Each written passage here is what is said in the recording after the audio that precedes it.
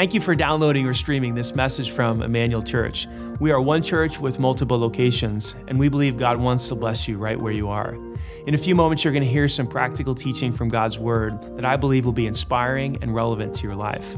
First, though, if you haven't yet experienced Emmanuel Live, we encourage you to go to our website, eclife.org, to check out our service times and locations so that you can experience Emmanuel in person or through our online campus. If this message blesses you and you'd like to support the ministry financially, again, you can go to eclife.org and click on the Giving tab and choose Online Campus as your campus. Thanks again for joining us today, and we hope this message will be an encouragement to you on your spiritual journey. Well, good morning, Emmanuel Church. How are you doing today? That was actually a lot better than the 9 o'clock service today. I think we're a little bit sleepy, so welcome, welcome, welcome. This is your first time at any one of our locations, whether you're joining us at our Banta campus, our Franklin campus, our Garfield Park campus, if you're joining us at our Seymour campus or here at Greenwood or online or one of our e-microsites for the very first time, we want to give you a very special welcome. Can we give it up to all our first-time guests today? Someone has thought it worth your time to be here to tune in and be blessed by what's going on in and through Emmanuel. And so thanks for accepting their invitation. If you're not brand new, welcome back. We're actually wrapping up a 3-week series right now called Family Circus. And the reason we called it Family Circus is because if you're a note taker in your notes, we're going to jump right in. Family often can feel like a what? Like a circus. Yeah, if you've ever been to a circus when you were little, there's all kinds of crazy characters in a circus, right? There's people swallowing fire. There's people like having lions jump on top of balls, and there's people walking tight ropes. I mean, there's all kinds of crazy stuff. And it's just like your family, isn't it? All kinds of crazy characters, all doing crazy stuff, right? And oftentimes your family can feel like you're watching a circus. I mean, you have that angry family member that always kind of loses their temper. Then you have that passive-aggressive family member. Then you have that overly political family member. You know what I'm talking about? I always talk about politics, right? Then, you just have that person that just over-drinks or over-smokes. And it's just, man, it's so hard to have a, quote, normal family. And what we said is that in this series that even though it's difficult to have a normal family or something that, is somewhat healthy, God has not left us in the dark. He's given us His Word. He's given us some principles and truths to kind of serve as a compass or an anchor to help us navigate the challenges of family. We said in this series that family can often feel like you're learning how to juggle. It's so hard. Like, I don't know how to juggle. I don't know how to deal with this family. Well, that's actually not true. If you would just learn the skills and kind of learn how to juggle and then put in the work, you can actually figure it out. Back when I was about 11 or 12 years old, I learned the skills of juggling and I figured it out. Some of you can do that. And you can actually treat your family the same way. And then once you get that under control, maybe you have 3 or 4 people in your family, then another person gets added to the mix. And maybe you have a baby, or maybe some in-law comes to live with you, and now it's like, man, now we've got to figure out the dynamics of a family of 4. And that's not quite as easy, right? You have to practice a little bit more. Let's see if we can get this working. Okay, let's try that one more time. Okay. Let's not get carried away. But see, that took me a long time, and that's not very good. But that's kind of how family is. Like you make a little bit of progress, and then guess what happens? A 5th family member comes into the picture, and then you have to go to YouTube and figure out how to do 5 balls. Would you like to see me try 5? Okay.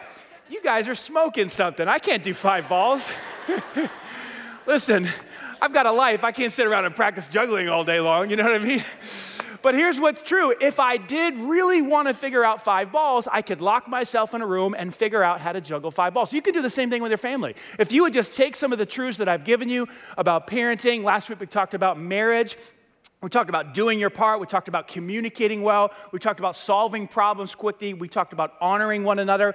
How many of you guys took some of those skills last week, those truths, and put them into practice, or you tried to practice them this week? How many of you guys did that? All of our campuses. Okay, a little bit more. How about just lie to me and just tell me that you did it? Just go ahead and lie. Yeah, okay, some of you have a hard time lying in church even. The idea is that you take some of these skills, some of these truths, and you begin to practice them. Today I want to talk about a third kind of dynamic of the family, and that is how to deal with what I call the others. The others. Who are the others? Did anybody waste like an entire year of their life watching Lost? Remember Lost? Anybody remember that show? Remember the others? It's like the natives that were there. We don't know if they were good or bad or evil or alive or dead. Like we just never really knew about who the others were. It's kind of like your family, your extended family. Okay, see, I thought that'd be funny. Got to give that joke up. Anyway, who are the others? The others are mysterious. The others are your extended family. I mean, these are the folks that are not living in your house. They're your in-laws, your grandparents, grandma, grandpa, cousins, nephews, nieces, all these other aunts, uncles. The others are the extended family that don't live under your roof. And we have a problem with these people, don't we? Yes? Do you have a problem with these people? See, when it comes to the others, isn't it interesting how you feel like you're the only one who's normal and they're all the weird ones? Anybody else feel that way? And what's interesting is that they feel the same way about you. It's interesting how that works. The others. Why do we have such a problem with the others? Have you asked that question? Like, why is it always difficult? Why is it tense? Why do we not talk to some of them? Why is there so much tension, so much fighting with the others? I believe I have it figured out. Check this out. In your notes, I wrote it like this. We have expectations of the others. I call these the shoulds and the shouldn'ts. Grandma shouldn't act that way. Grandma should act this way. Grandpa shouldn't say stuff like that at the dinner table, right? Cousin Johnny shouldn't act that way. Shouldn't. Do you have these? See, what we've done without even knowing it, we don't think about it this way, what we've really done is mentally written up a job description for all of the others, and we've handed them out. Here's yours, and here's yours, and here's yours, and here's how you should act, and here's how you shouldn't act. There's a whole list of things on that job description. And then the others, whoever they are, nieces, nephews, aunts, cousins, brothers, stepsisters, step-parents, grandparents, whoever they are, they just fail to meet the expectations of the job description. And now you're frustrated and you're angry. In fact, there's some of you here today, you're currently in a fight with one of the others. There's currently tension. You don't speak to one of the others. Don't raise your hand, because I know you won't anyway. But there's tension because you have these expectations, these shoulds and shouldn'ts, and she shouldn't have and she did, and she should have and she didn't. And he shouldn't have, but he did, and he should have, and he should have showed up to that dinner on time. He didn't. They shouldn't have overstayed their visit. They did, right? And you have these ideas. He shouldn't have shown up drunk, and he did. Shoulds and shouldn'ts. And so now we're frustrated, we're angry, we're upset, maybe even depressed, we have anxiety, we have stress over this issue. What do we do with the others? Say, Pastor Danny, if you could just teach the others to behave properly, all my problems would go away.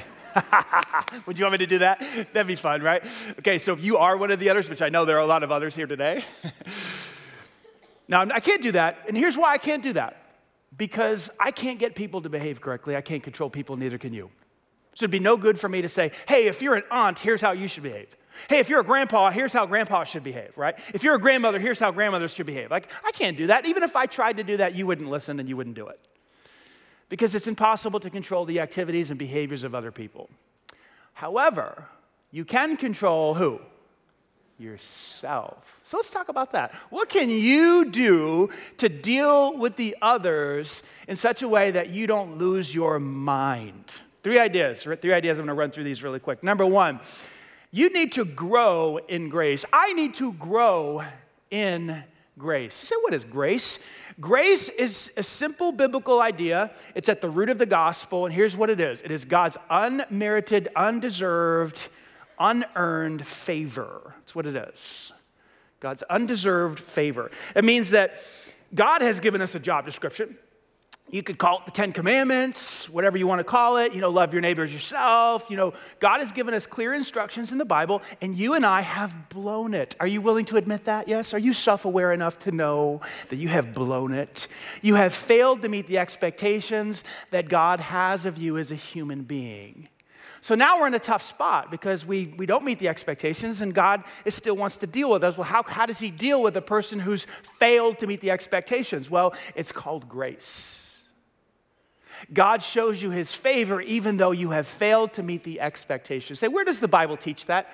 Good question. Ephesians chapter 2, verse 8. God saved you because of his, say it with me, grace. A little bit louder, his grace. God saved you by giving you his unearned, unmerited, undeserved favor. And when did that happen? When you decided to believe. We are saved by grace through faith, another version says.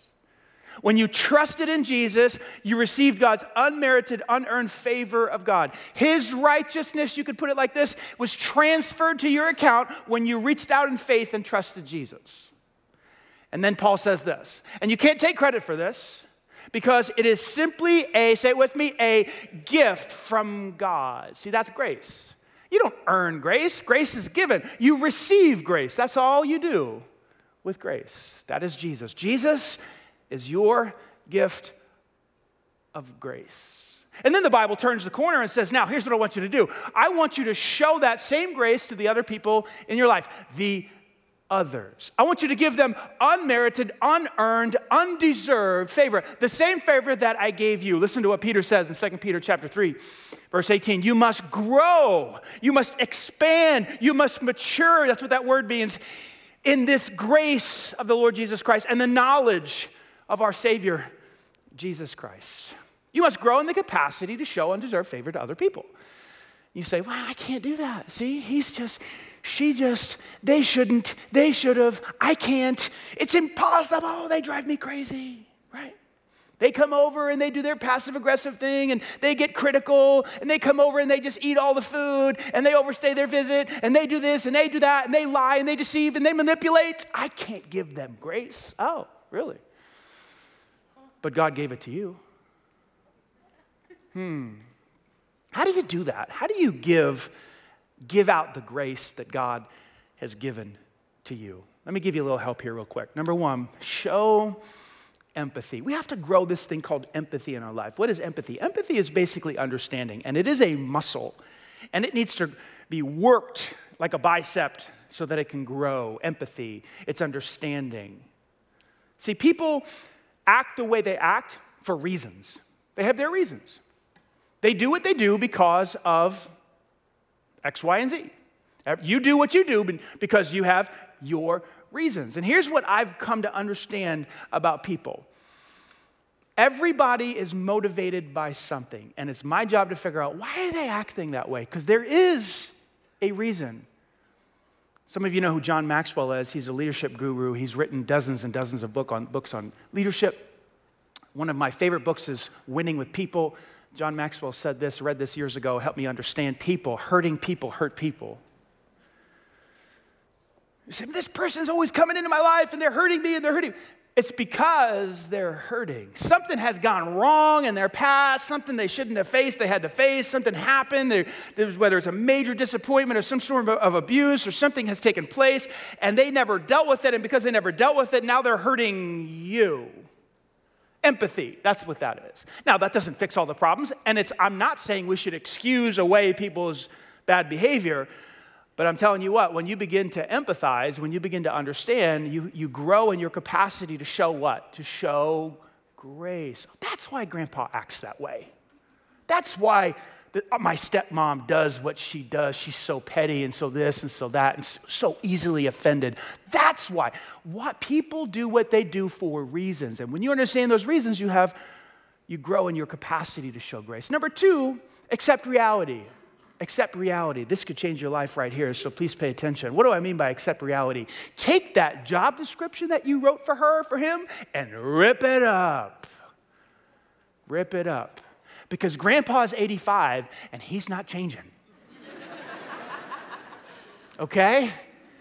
So Stop holding the others to this job description that you've passed out. In fact, if you continue to do that, you know who the only miserable person is going to be in the world? You, because you're the one that's going to be, he should have, he shouldn't have, he should have, he shouldn't have, she shouldn't have, and she should have. And I'm mad because she should have. She should have been more considerate. She should have been more kind or whatever. And she wasn't. How about this? How about you just accept reality? She is who she is. And Aunt Susie ain't changing. Saturday night, there was an Aunt Susie here, and I kept saying Aunt Susie, and then she came up to me after the service, and she's like, I'm Susie. I'm like, I'm sorry. She was an aunt, too. Aunt Susie is not changing. Accept the reality. She is who she is. Can you guys say that with me, all of our campuses together? This would be fun. Ready? She is who she is. How about this one? It is what it is. Say this with me. It is what it is. She ain't changing. See, that'll set you free right there. Like when you have a family gathering and you know Aunt Susie's coming, everybody knows what's going to happen. So just deal with this. Like, hey, Susie's coming. Yep, I know it's going to be a mess. See, that's just freeing right there. See, that's worth the price of admission today. Like, you know what I'm saying? This sets you guys free today. Now you can just prepare for it. Be like, it's going to be a terrible time. Yeah, Aunt Susie's coming. She's going to nitpick and be critical and passive aggressive. And yeah, I know. She ain't changing. I believe this is what Paul was talking about in Colossians chapter 3, verse 13. Listen to this. Make allowance for each other's fault. Make room for Aunt Susie to do what Aunt Susie does. That's what that means. Make space. People have faults. Hey, listen, you have faults. Yes? Hello. You know how you grow in grace? Just become self-aware. Like you're a bonehead too. Like it's hard to be around you, right? And they're thinking the same thing about you. Like, oh, here comes Uncle Danny, you know. He's going to start to preach at me, you know. He's going to take the Bible out. You know, it's true.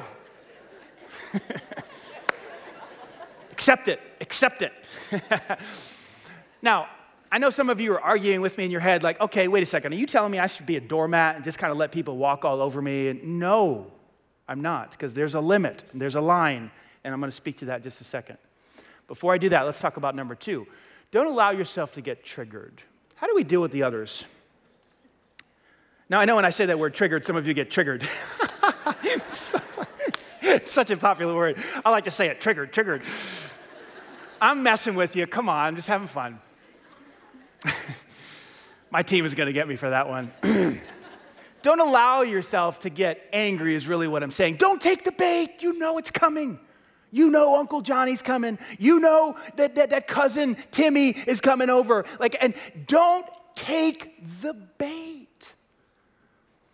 I heard somebody explain it like this. Like when you have a family gathering with the others and they're coming over, pretend like they are coming over in cars and there's just a highway in front of you and you are a pedestrian and you are standing on the sidewalk and you are just watching the cars go by. And they're in their car and they're doing their thing and there's a bunch of drama and they're just whizzing by. Zoom, zoom. And they're waving at you and you're waving back at them. Hey. And here's what they're saying. Get in the car. And you're like, no. I'm good right here. You guys, I've been in that car. I don't want to get back in. You guys have a blast. Zoom, zoom. Don't take the bait. Did you know the Bible tells us not to get triggered? It really does. You say, where does it say that? Watch this. Ecclesiastes chapter 7. Do not be quickly provoked in your spirit. That's the Bible's way of saying, don't get triggered. Why? Because anger resides in the lap. What is your lap? Well, you're sitting down right now. Look down. That's your lap. Anger resides in the lap of a fool. Whoa. Why?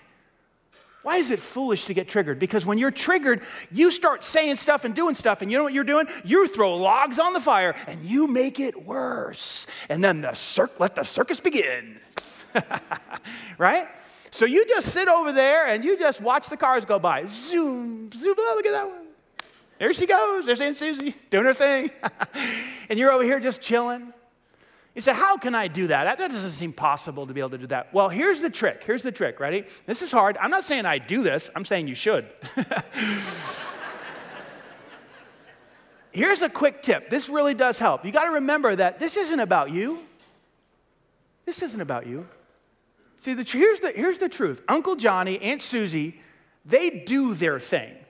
Like, they do their passive-aggressive thing with everybody. They do their super critical thing with everybody. Like, they bring their issues to the family gathering, right? You just happen to be the one in front of them at that particular time.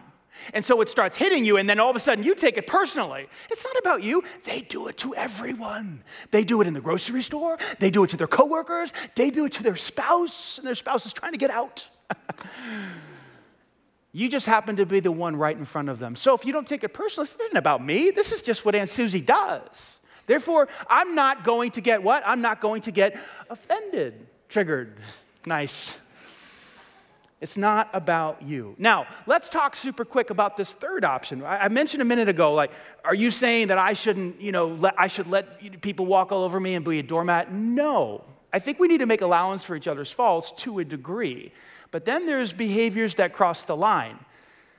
And when the behaviors cross the line, they move into a different category of what we might call abuse. What do we do then with that others who are behaving that way? Number 3, you have to have the boundary conversation. The boundary conversation. What is the boundary conversation? The boundary conversation is a conversation about what is okay and what's not okay. The boundary conversation is a conversation about control, not about controlling them, because as I mentioned earlier, you cannot control other people's behavior. Stop trying. If you really want to control people, start a cult, okay? Did I just say that? Don't start a cult. That's bad. You cannot control other people's behavior, but you can control yourself. So this is a conversation about control. Uncle Johnny, Aunt Susie, Cousin Timmy, whoever it is, right? You have crossed the line. Your behavior has now crossed over into this space called abuse, be it verbal or physical or sexual, whatever it is. It's not okay. So if you continue to do X behavior, then here's what I'm going to do, because I can't control you, but I'm going to take this action called Y. I'm going to leave. I'm never going to allow you in my house anymore. I might kick you out of my house. I might not invite you to the family gatherings anymore. I might call 911. I might call a counselor. I don't know what the decision is, but you will take some sort of action to communicate to the other that what you're doing is not okay, and I will not tolerate it anymore. Do you realize that you get what you tolerate? Do you realize that? That is the truth about my life and your life. You get what you tolerate. You say, does the Bible teach that? I'm not so sure, Pastor Danny.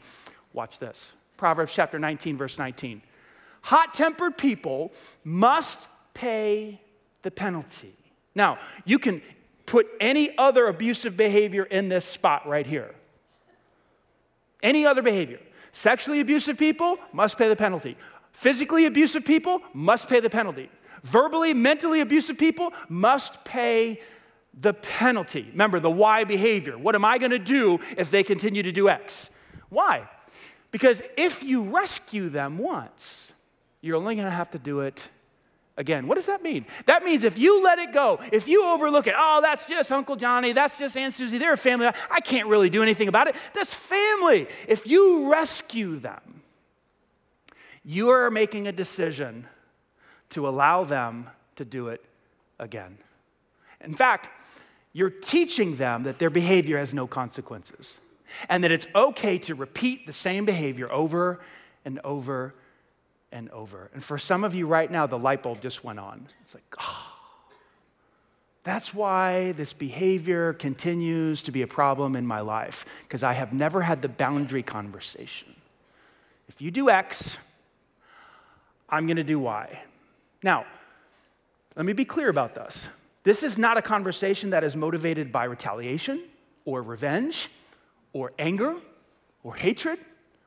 It's not. It's actually a conversation that's motivated by love. In fact, 1 Corinthians chapter 6, verse 14 tells us, do everything in love. Everything. Everything you do, let it be done in love. So you say, how could you have the boundary conversation in love? Well, think with me for a second about what love is. Love is not a strong feeling for somebody or romance or sexuality. I mean, those are kind of forms of love, I guess. But at the root of biblical love, what we find is that it's a choice to do what is best for somebody else. That is biblical love. What is best for your family member that's abusing you? That they pay the price. Because when they pay the price, they learn not to do it again. Yes? It's what's best for you. It's what's best for them. Do you know sometimes it's best for people to go to jail?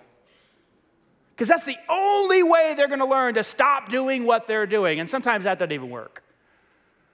So we don't have the boundary conversation because I'm fed up and I'm going to get back and I'm going to seek vengeance and I'm going to put him in his place, her in her place, and I'm going to teach them a lesson. No.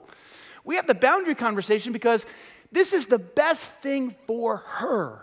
If you do X, then I'm going to do Y. And I'm doing this because I love you, because you got to stop treating people that way.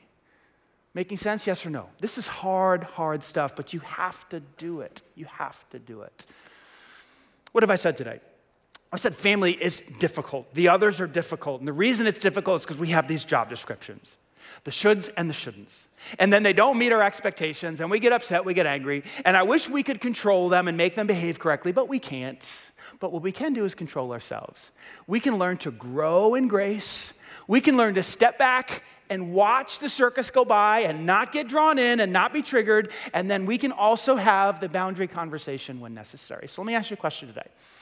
Where do you need to start? Out of those 3 ideas, where do you need to start? Now, this isn't a comprehensive talk on how to deal with the others. We only got 30 minutes here. We can't talk about everything.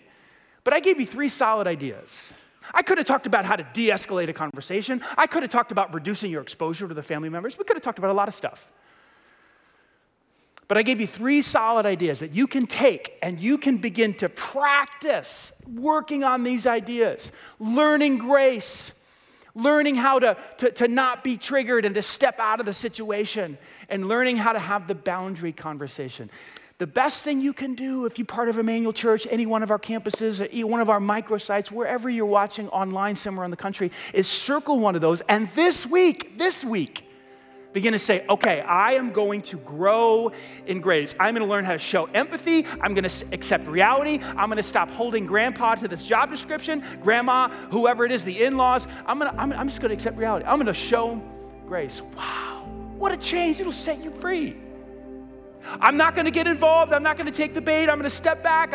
It's not about me. I'm going to watch the cars go by. I'm going to stay out of the circus. Wow, that'll change your life.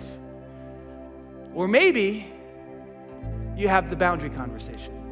Can I say something very, very important and difficult to hear, but so necessary? Beyond a shadow of a doubt, God has not called you to bear the burden of abusive behavior. Let me say it a different way. It is not God's will for you to make allowance for someone's inappropriate, abusive behavior. That is not godly. It is not your burden. It is not God's will. And some of you needed to hear that today. And what that means is that there's a conversation that has to happen. And it cannot happen over text message or email. Do not have the boundary conversation that way. Remember, I said this about communication last week. Communication is mostly tone of voice and body language. And then there's also words. So the boundary conversation has to happen face to face with a third party, someone else there to help. You say, man, I don't have enough courage to have the boundary conversation. I'm too afraid. He's going to react this way. She's going to react that way. It's going to blow up. Well, call me. Call your church. Get someone else involved. Get support. You don't have to do it by yourself if you feel like you can't have that conversation. And what I'm talking about specifically are those behaviors that are abusive. You are not called to bear the burden of abusive behavior. Make sense? So where do you need to start? Pick one and begin to work on it. Because family is so critical. Family should be a blessing to us and not a curse. Family is God's plan to bless not just you, but our community and the whole world. It was His idea. And He's given us these truths and insights to make it work well. Now, as we wrap up, I mentioned grace a few moments ago in Ephesians chapter 2, verse 8 and 9. Let me circle back to that real quick. This is what Paul said in Ephesians 2, verse 8. God saved you by His grace. When you did what? When you believe. Another version says we are saved by grace through faith. And this is not of yourselves, or you can't take credit for this. It is a gift of God. You know, there are some people out there today that truly believe that if they're a good person, when they die, they will go to heaven. That's a big idea out there today. And if you're a bad person, or if you're too bad, then you just won't make it. In fact, yesterday I was at a funeral. A friend of mine's father died. And I was able to listen in on some of the conversation and be part of that just for a brief moment. And after it was over, my friend who lost his father went out to the parking lot and he was crying. And so I followed him out there and said, "Hey, what's going on?" He just looked at me, gave me a big hug, and he said, I just hope that my dad made it into heaven. Because he was a believer, but there was tension in the family, and it was just, nobody's perfect, right? Are you perfect? Nobody's perfect. And I said to him very simply, I said, if going to heaven depends on people being good or behaving correctly, we're all in trouble. Hello. If going to heaven depends on us getting our stuff together and obeying all the rules and following the job description, none of us are gonna make it. Hence, the need for what? Grace. Grace. How do you receive grace? You believe. We're saved by grace when you believe. We're not saved by grace because we got our stuff together. That would be earning grace. And you can't earn grace because it's a gift.